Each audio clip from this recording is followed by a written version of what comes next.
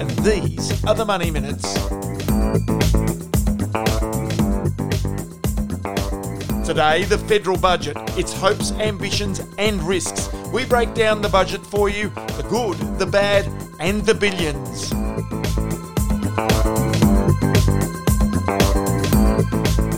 In 2020, Australians have been tested like never before.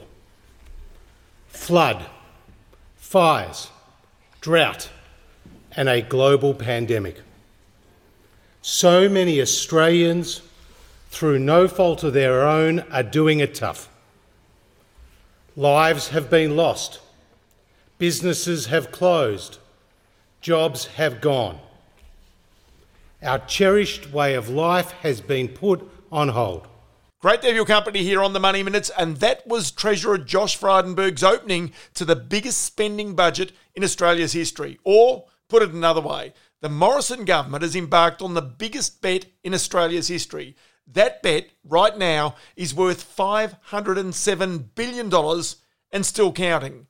And the return from that bet, well, that's a little uncertain. But it seems to be that they can get you, your kids and your employer back to work. Now, to put this in perspective, for those of you who might have a $10 or even $100 each way punt on the Melbourne Cup each year, the government is betting around $20,000 per man, woman and child in Australia that the economy won't stall back into recession in the foreseeable future, that business owners will rapidly take on risk and willingly invest their own capital to employ people and to build assets, and that your job will generate strong income and therefore strong taxes to help repay some of this debt the government's taking on. Now, the Treasurer laid out the way he sees the economy and this bet playing out in his budget speech tonight. Our economic and fiscal strategy sets out the path to grow our economy, to stabilise the debt and to reduce it over time. It has two phases. First, it focuses on boosting consumer and business confidence, growing the economy and creating jobs. And once the recovery has taken hold and the unemployment rate is on a clear path back to pre-crisis levels, comfortably below 6%, we will move to the second phase where there is a deliberate shift from providing temporary and targeted support to stabilising gross and net debt as a share of the economy. We will then rebuild our fiscal buffers so that we can be prepared for the next economic shock. So here's the Treasurer's logic, the government's logic, on how the plan will work. First, it will continue to provide support to those companies and their workers who have lost business or jobs because of coronavirus. That's from JobKeeper and to a lesser extent JobSeeker, where a $250 supplement will be phased out by year's end. JobKeeper 2 eventually does go. But the government creates another jobs acronym, JobMaker, where a business that employs an unemployed person aged 16 to 35 will have part of those wages directly subsidised for 12 months by the government. Now, as the Treasurer points out, the government feels this could help around 450,000 people into jobs and off direct taxpayer assistance. But make no bounds about this, though. It is a punt. The punt is that a person running a business thinks in this low interest rate environment enough incentive is there to employ that young person and to invest more into their business, that they can get a return from that investment. Raking it in by the billions, cash stacked up to the ceiling, living on champagne and chocolate somewhere exotic, kissing on the beach alone, cause we bought it. Talking gazillions, top of Fortune 500 chillin', yeah, girl, if loving was dollars, you know we'd be ballers. Raking it in by the billions.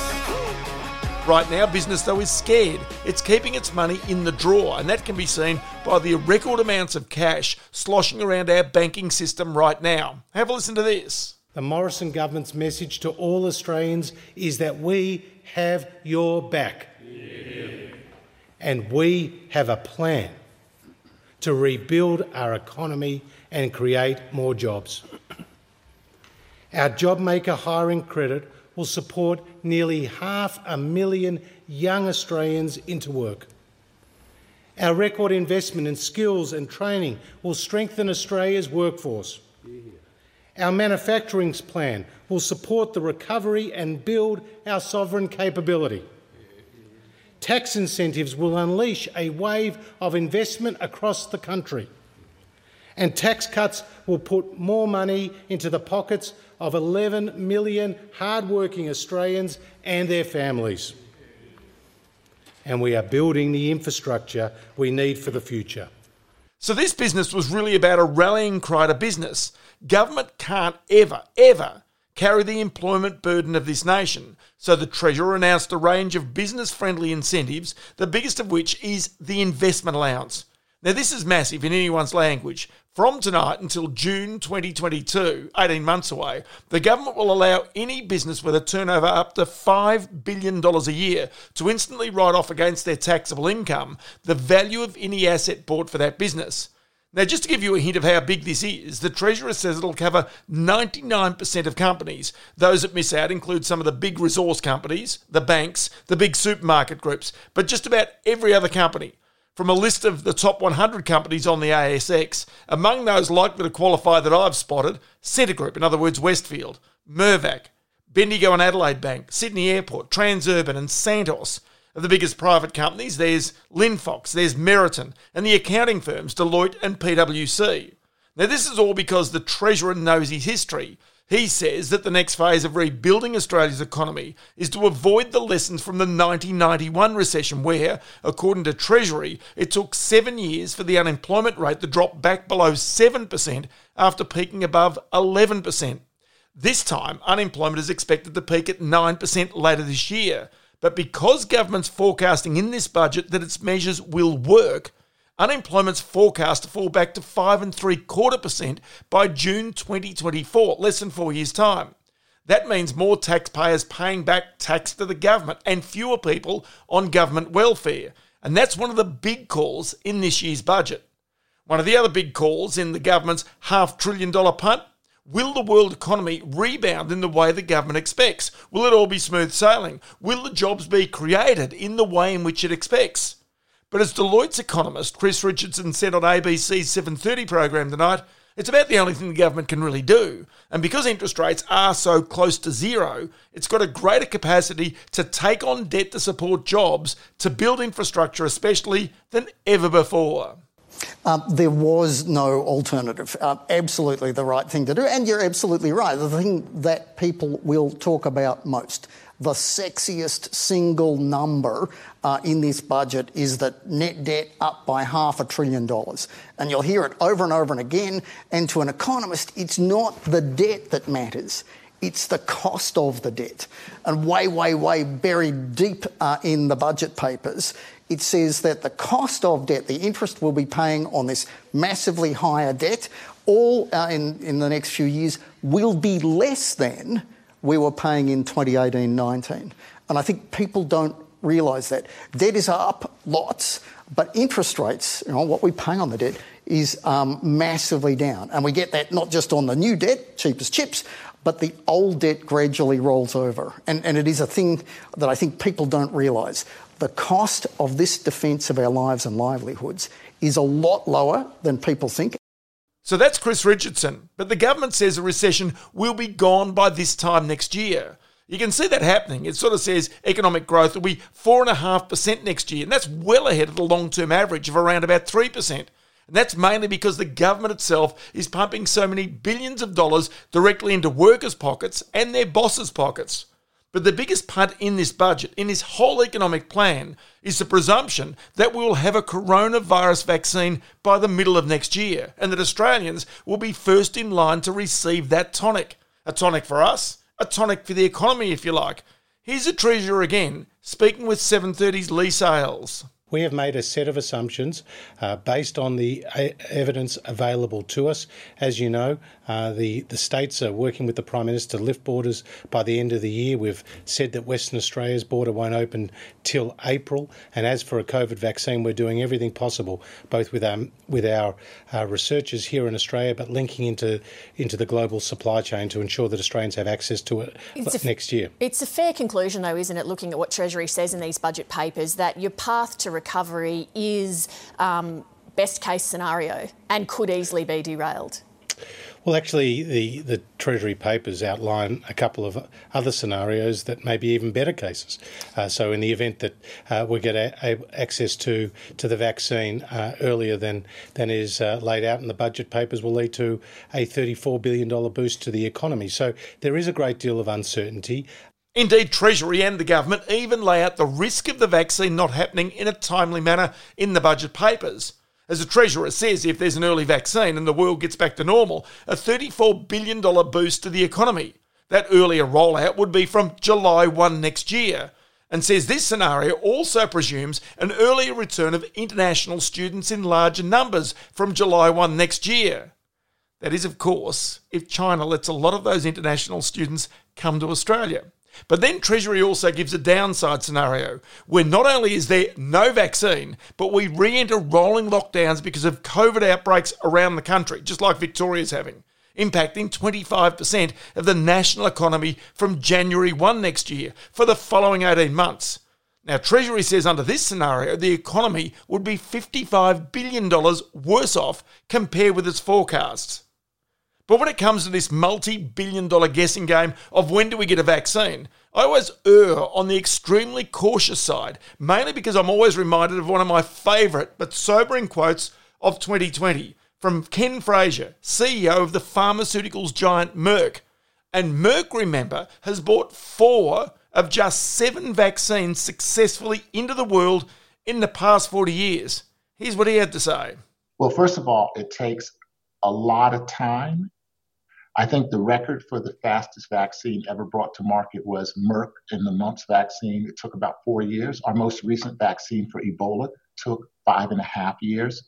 And why does it take so long? First of all, it requires a rigorous scientific assessment.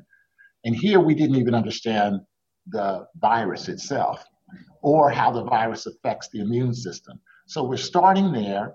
We're starting with a spike protein as the antigen. And what we're hoping to be able to do with these different approaches is to create a vaccine that we can study quickly, that can be both safe and effective and can be durable. Those are 3 different issues. And so no one knows for sure whether or not any of these vaccine programs will produce a vaccine like that. And what worries me the most is that the public is so hungry, is so desperate to go back to normalcy, that they're pushing us to move things faster and faster. But ultimately, if you're going to use a vaccine in billions of people, you better know what that vaccine does. But where are we right now? And it seems the government has very few choices to make. The real dangers are not in the next 12 months. Indeed, with record low interest rates, lenders offering home loans with a 1 in front of them, and government support raining down upon families and business, you can almost expect a degree of confidence in both the housing and the stock markets. But as I've told you for a long time, and it seems the Treasurer has certainly been listening and learning from trends of previous recessions, the 1987 share market crash that people presumed would trigger the next global depression did not cause a recession here in Australia for 4 years, 1991, after the support of the day, in other words, low interest rates, were eventually reversed by the Reserve Bank. Today, what's different is the Reserve Bank can print money to keep lending flowing, but it's the government now doing the heavy lifting to support the economy because interest rates are already close to zero. And that's why this line from the Treasurer's speech tonight made me sit up and listen just a little bit. Our economic and fiscal strategy sets out the path to grow our economy, to stabilise the debt and to reduce it over time. It has 2 phases. First, it focuses on boosting consumer and business confidence, growing the economy and creating jobs. And once the recovery has taken hold and the unemployment rate is on a clear path back to pre-crisis levels, comfortably below 6%, we will move to the second phase where there is a deliberate shift from providing temporary and targeted support to stabilising gross and net debt as a share of the economy. We will then rebuild our fiscal buffers so that we can be prepared for the next economic shock. The Treasurer already seems to be looking forward to the day when the government stimulus is withdrawn so they can get back to repairing the balance sheet. That's what he's saying there. But when that happens, to my mind, they are the real danger days for the Australian economy Because if the timing of that decision is misjudged, that's when the real recession would start, when the real hurt would occur, and when the government's financial system could genuinely start to deteriorate. That's why you've got to keep watching. Now, that's my fairly quick summary of the budget. I'll get into more detail in the coming days and weeks, no doubt. But in the meantime, thanks for your company. This has been a Talent Corp production. I'm Ross Greenwood, and these are the Money Minutes. Cash stacked up to the ceiling, living on champagne and chocolate somewhere exotic, chilling on the beach alone. You know we bought it. Talking